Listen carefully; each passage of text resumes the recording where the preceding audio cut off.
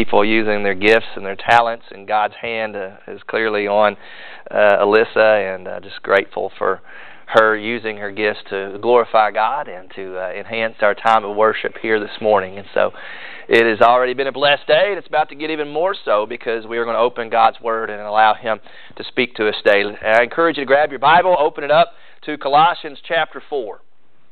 This morning we will be in the book of Colossians chapter 4, verses 2 through 6. The title of the sermon is People of Evangelism.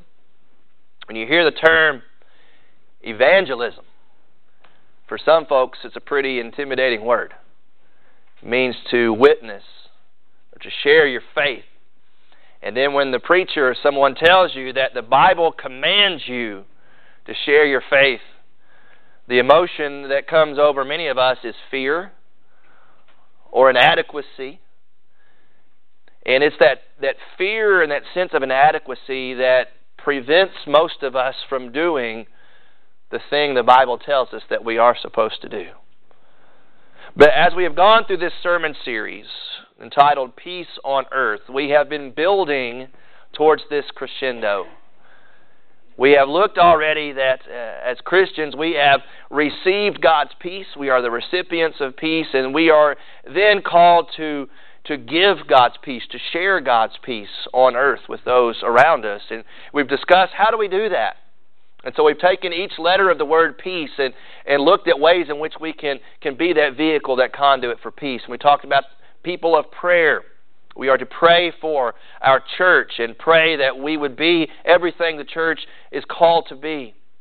We've talked about encouragement, that we would be people of encouragement, that we would be lifting up one another and motivating one another and challenging each other and holding each other accountable to do what God has called us to do as individuals. We've talked about awareness, that God has called us to be aware of our times, to understand the times in which we are living in, and to be wise and look for opportunities to bring God's peace to our community and to this world.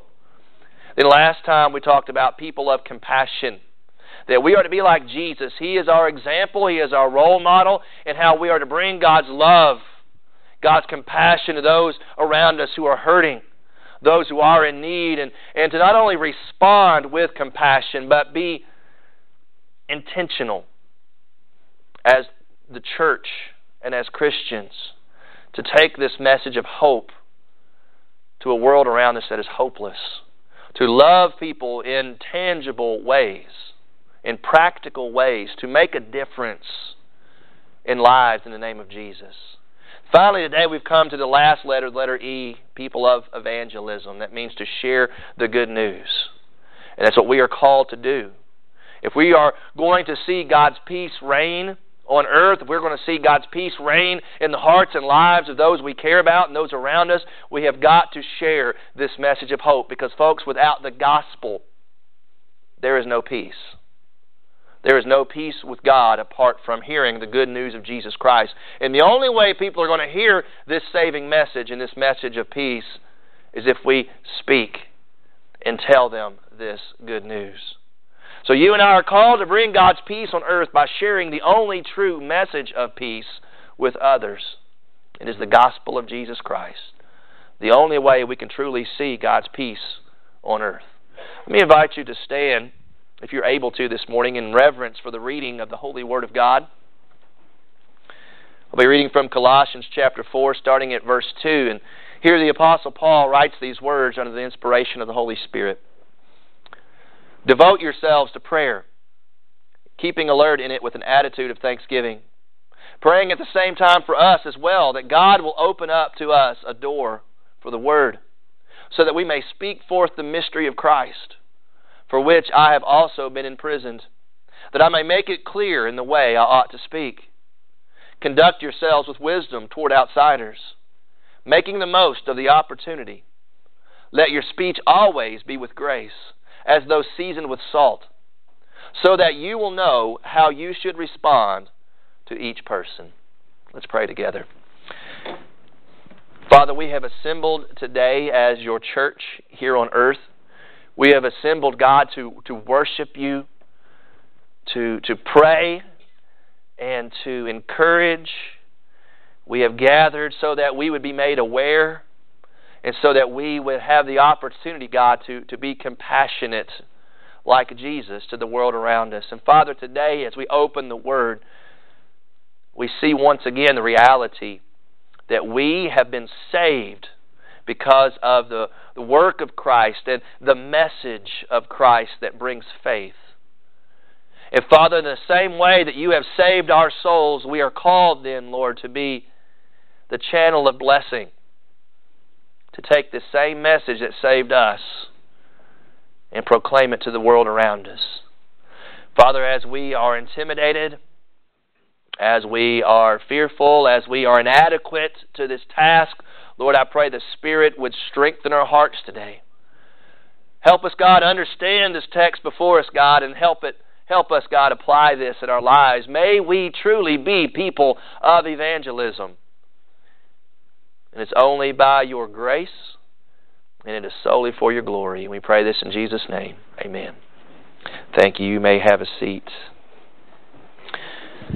The book of Colossians, in which we are in today, is a letter by the Apostle Paul to a church in the city of Colossae. And it is known as one of the prison epistles, one of the letters that Paul wrote when he was under house arrest in Rome.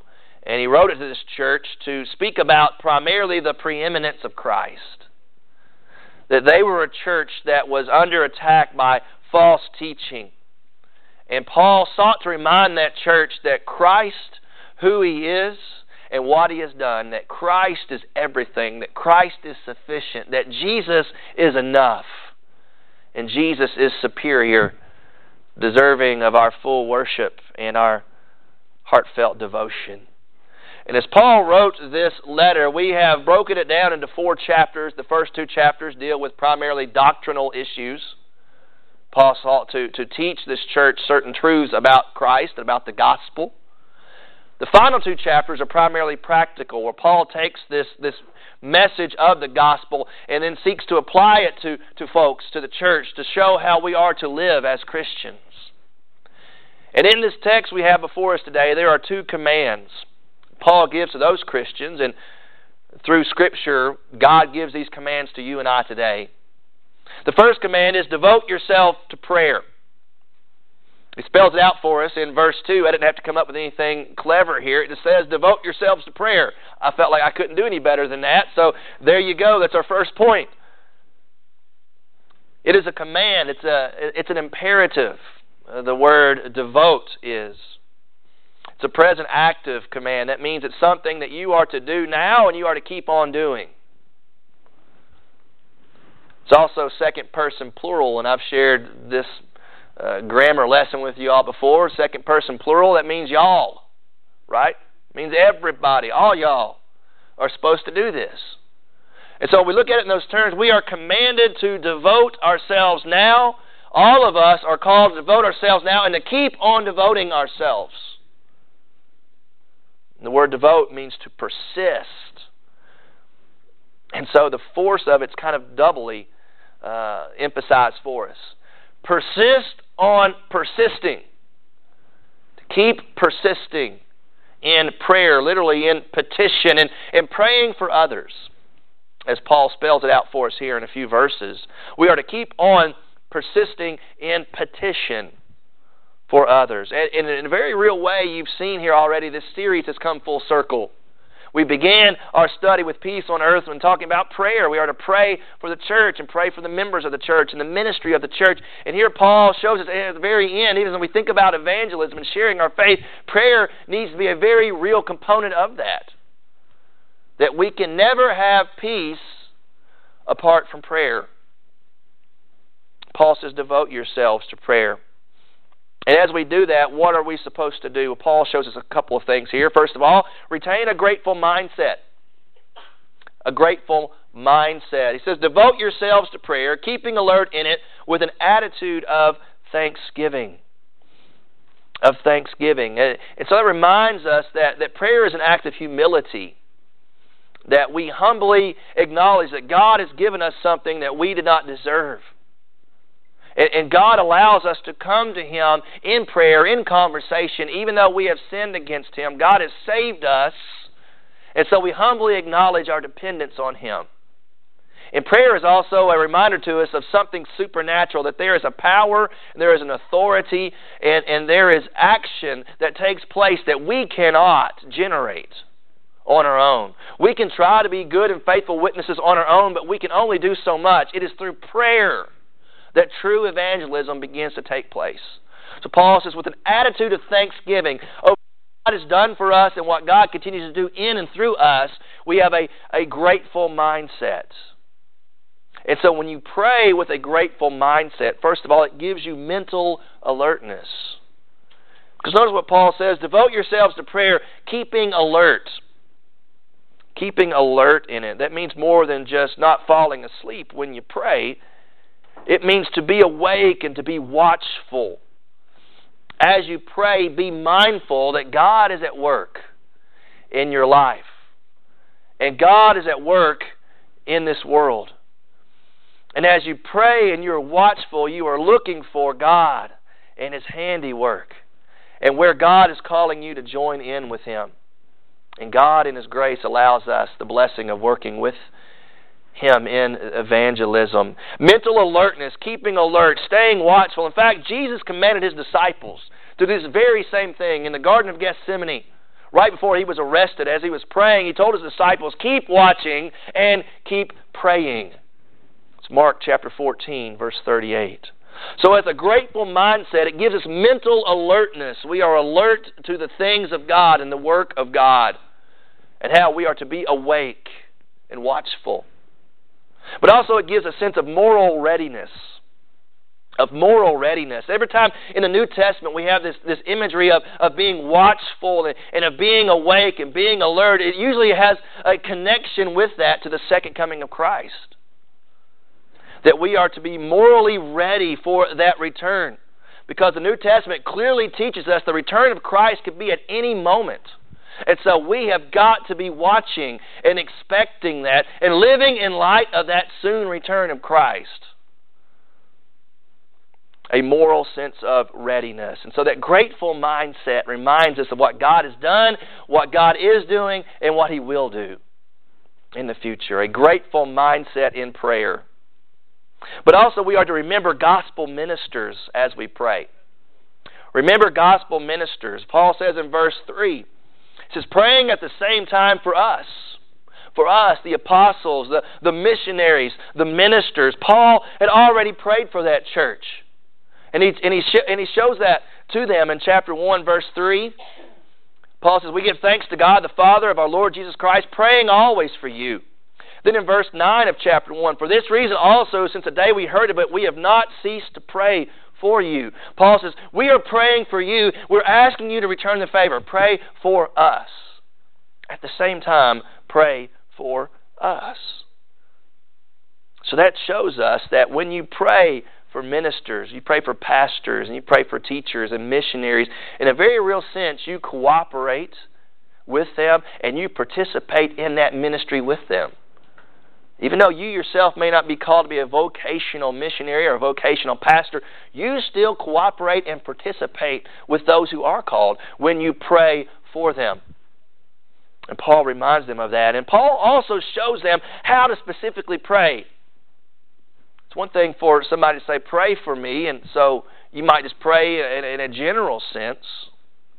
But Paul shows specifically how to do that. First of all, pray that God provides an opportunity. In verse 3, praying at the same time for us as well, that God will open up to us a door for the Word, so that we may speak forth the mystery of Christ. Paul is praying for a gospel opportunity. Paul here is in prison. Paul's under house arrest. Paul's not necessarily praying for his freedom, his deliverance, although I'm sure he would have appreciated that. But specifically, Paul is praying for an open door, that God would open a door, that God would provide an opportunity for him to do something. It's that opportunity, that open door for the Word. What is the Word? Paul talks about then speaking forth the mystery of Christ. The truth that Jesus, that God through Christ, through Jesus, God has sought to reconcile lost sinners to Himself. that Jews along with Gentiles, through God's plan, through Christ Jesus, are brought into a saving relationship with Him. That even though we have sinned against God and deserve God's wrath and God's justice, in Christ, God has saved us. And Paul is praying that that word, that mystery of Christ would be spoken by him. That God would provide him an open door, an opportunity, so that he could speak forth this saving message. So pray that God would provide opportunities, but also pray that God would provide credibility. Not only opportunity, but credibility. He says in verse 3 that we may speak forth the mystery of Christ, for which I have been imprisoned. Paul says, I am literally in jail. I'm literally under arrest because I've spoken the gospel, as I've told people about Jesus. Paul says, I am willing to suffer imprisonment for the sake of the word, the mystery of Christ. Difficult times will come our way. Maybe you're in a difficult time right now. Maybe you've just come out of one, or maybe you're about ready to go into one and you don't even know what's coming. Same for me. But difficult times will test our faith. But you know what they also do? They provide others who are watching us with a sense that what we believe is truly genuine. When your faith withstands suffering and difficulty, the world around you sees that. And it provides credibility to your message. It's easy to tell people, hey, Jesus loves you when everything is going great in your life. But when it looks like all is falling apart, and you can still open your mouth and testify to somebody that God is good, and that Jesus deserves all the praise, when you can do that in the midst of difficulty, it provides credibility to what you are saying. So Paul is praying that for an opportunity, for credibility, but also Paul prays that God would provide clarity in verse 4, that I may make it clear in the way I ought to speak. Ought to speak. Paul says, God has called me to speak, and I ought to do it. But when I do it, I pray I do it clearly. I pray that God would give me the clarity I need. In sharing our faith and witnessing to somebody, we are taking this awesome message of God, and we are seeking to make the unknown known to those around us. And that can be intimidating to us, even when we know some of the phraseology of sharing our faith and of the gospel. But think about those who have no idea, those who have never heard words like sanctification and evangelism and the gospel. What are you talking about? So we need to make it clear. And I am so grateful for doctors, mechanics, computer technicians, and those who are very skilled in what they do, when they can bring it down to my level and talk in such a way that I get it. You know, because people who are highly specialized in their training, they have words and they have phrases and they know what they're saying, and it makes them sound very intelligent, but I don't always get it. You know, give it to me, put it down on the bottom shelf, put the cookies on the bottom shelf so I can get it. I'm very grateful when people can do that. And what I think we'll see whenever we begin to share our faith and tell other people about Jesus, if we just bring it down on that basic level and make it clear as we ought to speak, that they will appreciate us doing that for them. Paul talks about making it plain, making it clear. And so to me that means having gospel conversations with people. We don't need to have a articulated outline, and we don't need to have a very systematic approach by which we share the gospel. Really, it just comes out in conversation. It should just flow in the basis of conversation. Being able to take what we're talking about and be able to turn it towards the things of God, or at the most, hear somebody bring up something about the things of God, and your Holy Spirit radar needs to go off at that point and say, they're talking about the things of God, and the devil is not causing that to happen. Their flesh is not leading them to speak about the things of the Lord. The Holy Spirit's up to something. And we need to be willing to seize on that and be able to tell them the good news of Christ. So first of all, devote yourselves to prayer. As we think about ministry and we think about sharing the good news of Jesus, devote yourself to prayer.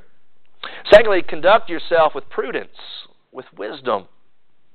Paul says in verse 5, conduct yourself with wisdom towards outsiders. Again, this is an imperative. It's a command. Conduct yourself.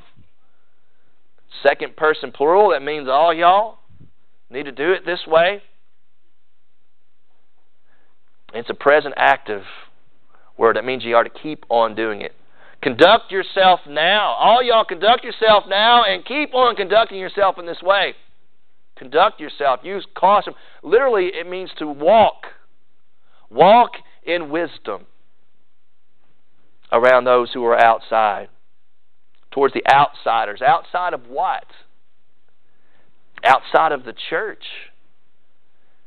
Outside of Christ. Outside of peace.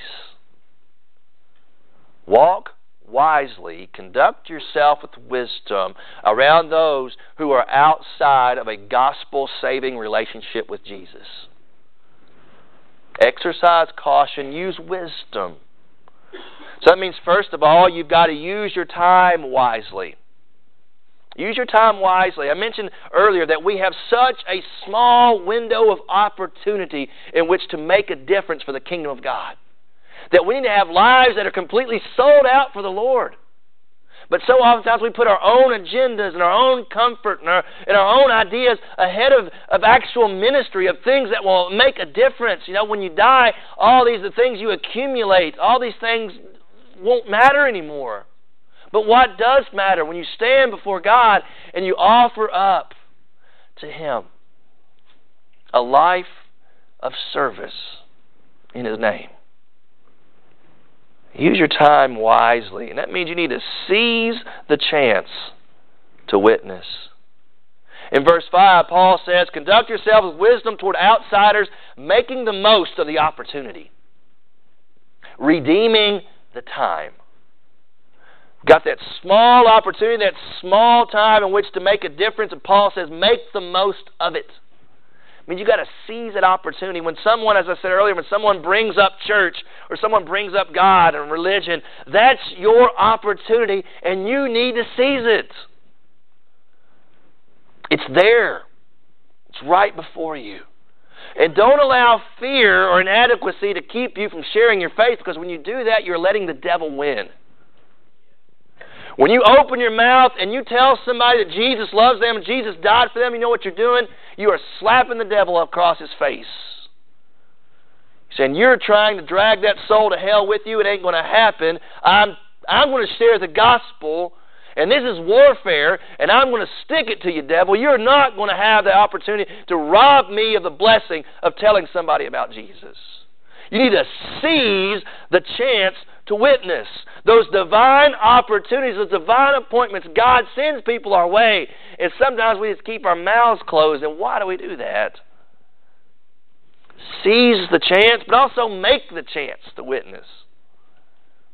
This means that we need to be intentional. As we are intentional about taking compassion to those who are hurting, we need to be very intentional about taking the good news of Jesus to those who are lost.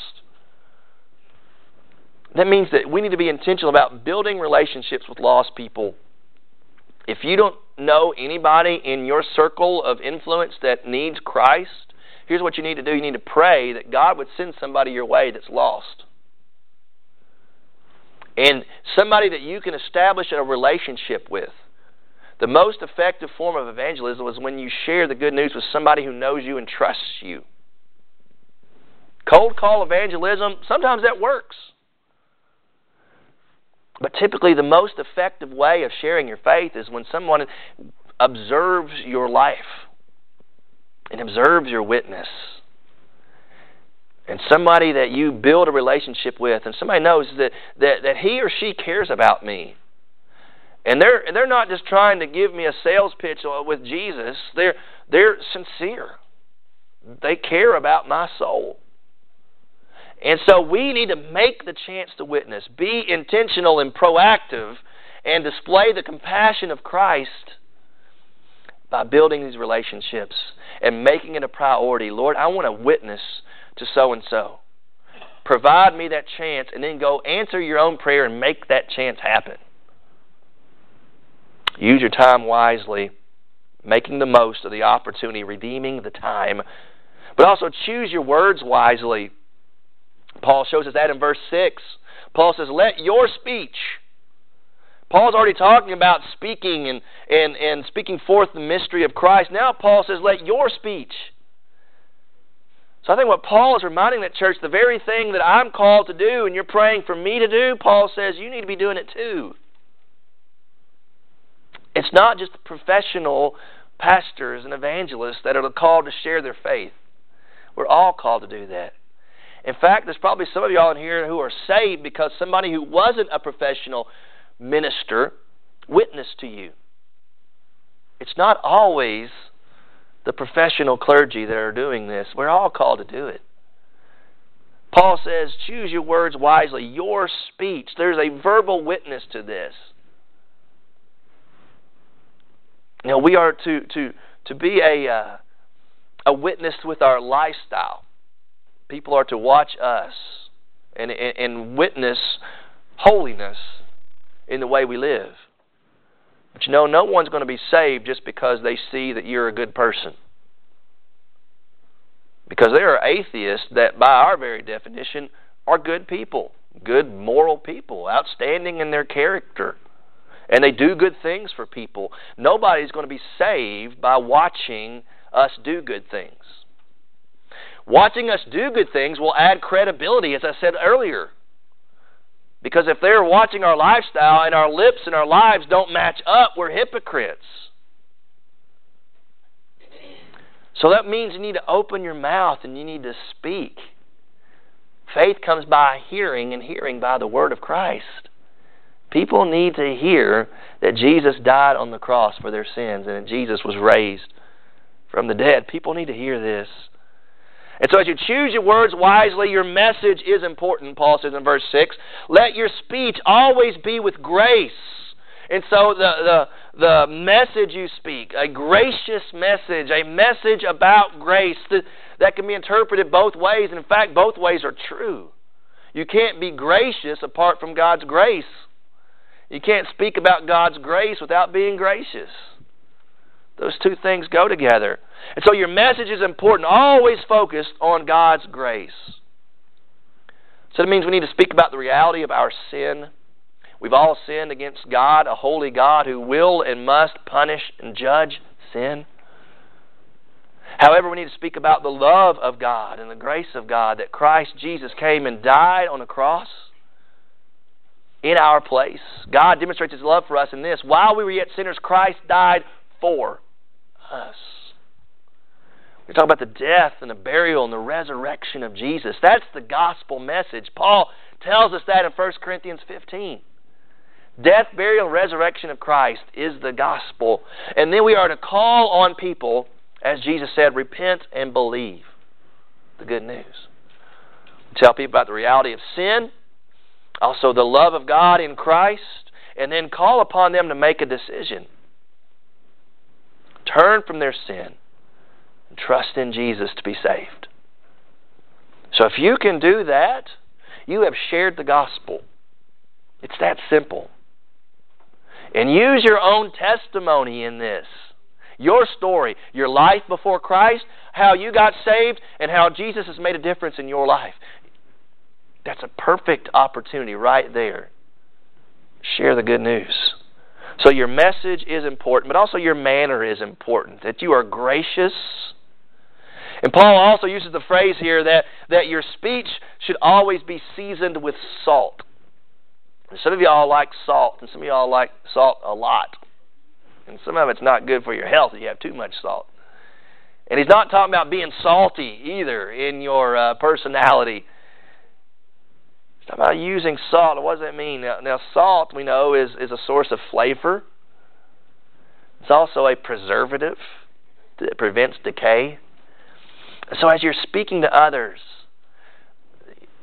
I think it says that you need to be personable and believable. and that your personality needs to come out in that. It's not just some kind of a bland and plain speech. It is your life, and you're speaking with honesty and integrity and compassion.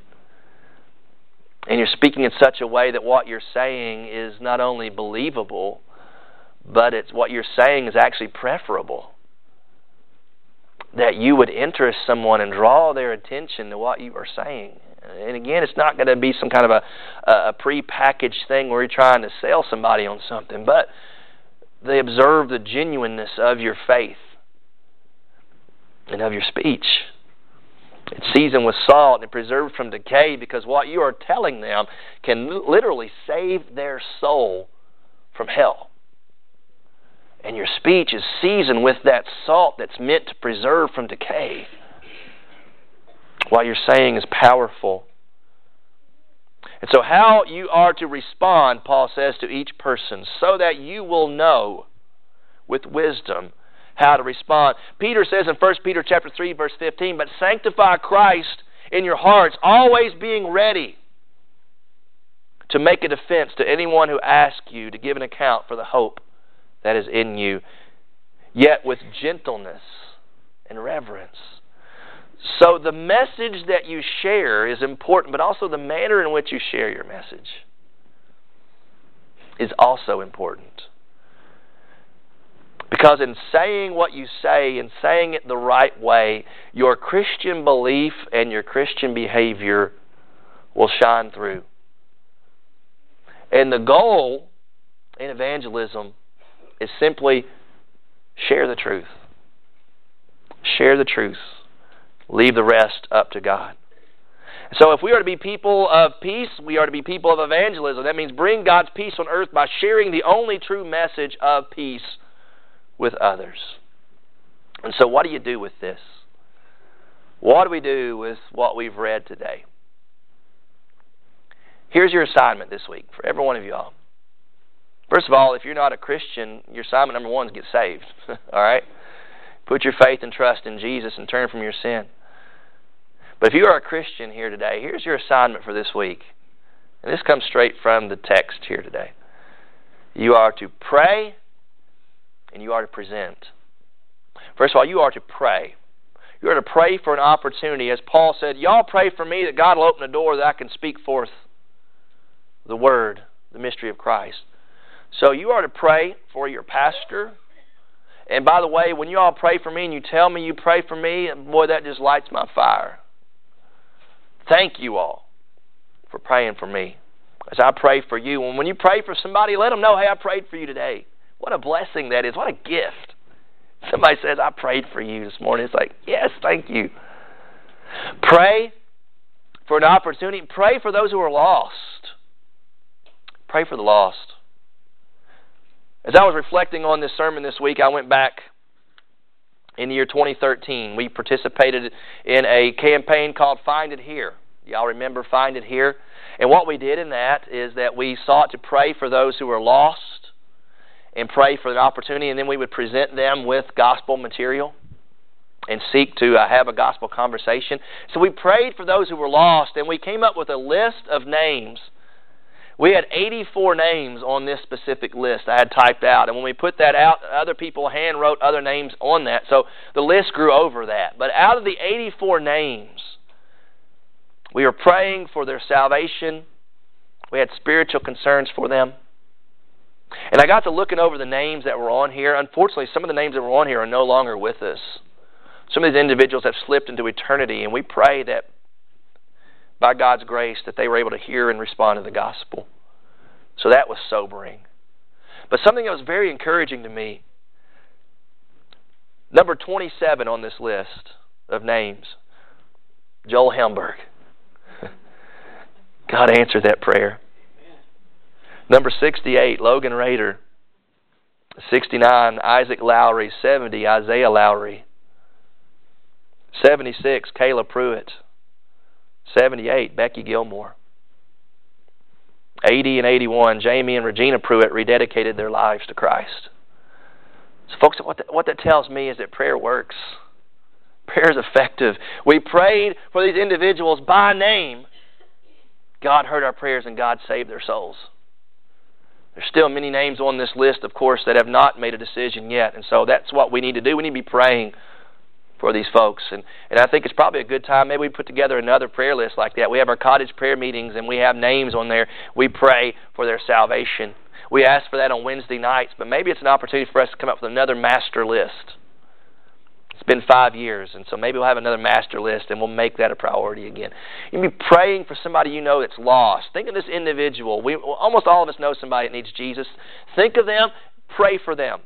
Pray for their salvation, pray for an opportunity to witness. It's assignment number 1. Just one person, if you can do that. Pray for one lost person this week. And pray for a chance to witness to them. And secondly, present the gospel.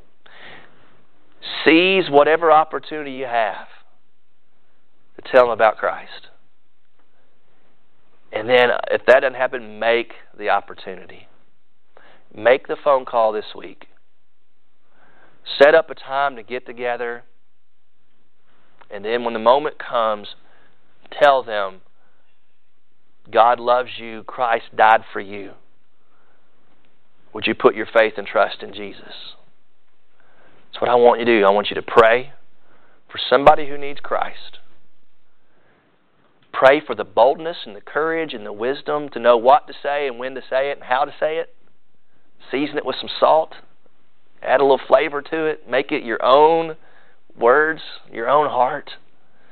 And let them know you genuinely care and are concerned that they would be saved and spend eternity in heaven. Pray for somebody lost. Share the gospel with them this week. And you know what I've found out?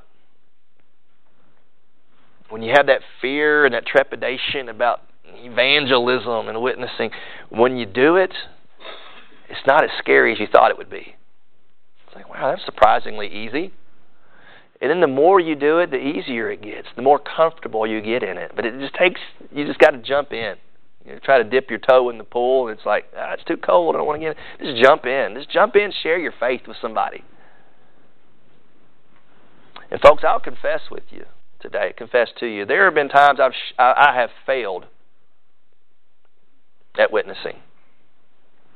It's not whenever I made a presentation and the person didn't get saved. That's not failure. It's not that I shared my faith with somebody and they asked me questions and I didn't know the answers. That's not failure at evangelism. When it comes to witnessing, the only way to fail is not to tell. And there's been times I could have told somebody about Christ and I didn't. And afterwards the Holy Spirit beats me up over that and I feel miserable. Then take that as motivation that the next time it comes around that you'll do it. Because, ladies and gentlemen, there may not be a next time. Some of the names on this list have passed on into eternity. Some of us may pass on to eternity before we get the opportunity to witness to somebody. The person that you're thinking of right now that needs Jesus, they may not be here tomorrow. And folks, Christ Jesus may return today for His bride and to judge the world. All these things need to show us there is a sense of urgency to what we need to do. And if you truly care about people and love people, you'll tell them about Jesus. Invite them to church. That's awesome. That's not fully telling people about Jesus. That's hoping they'll come to church and hear about Jesus. And that's great. Keep doing that.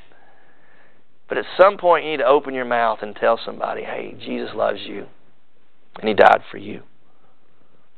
Your assignment this week, prayer, number 1, present, number 2. Because the bottom line is this, a witnessing life is a worshiping life. When you tell somebody about Christ, that is an act of worship. I already said it's an act of warfare. You tell somebody about Jesus, you are sticking it to the devil. And he don't like that. A witnessing life is a worshiping life. You demonstrate your love for Jesus. It's a thankful response to a gracious God who saved your soul through that message. You're taking that exact same message that saved you and you're telling it to somebody else. Plant the seed and water it. and then watch God, He alone, watch Him cause the growth. Let's pray together. Father, we come before You in Jesus' name today.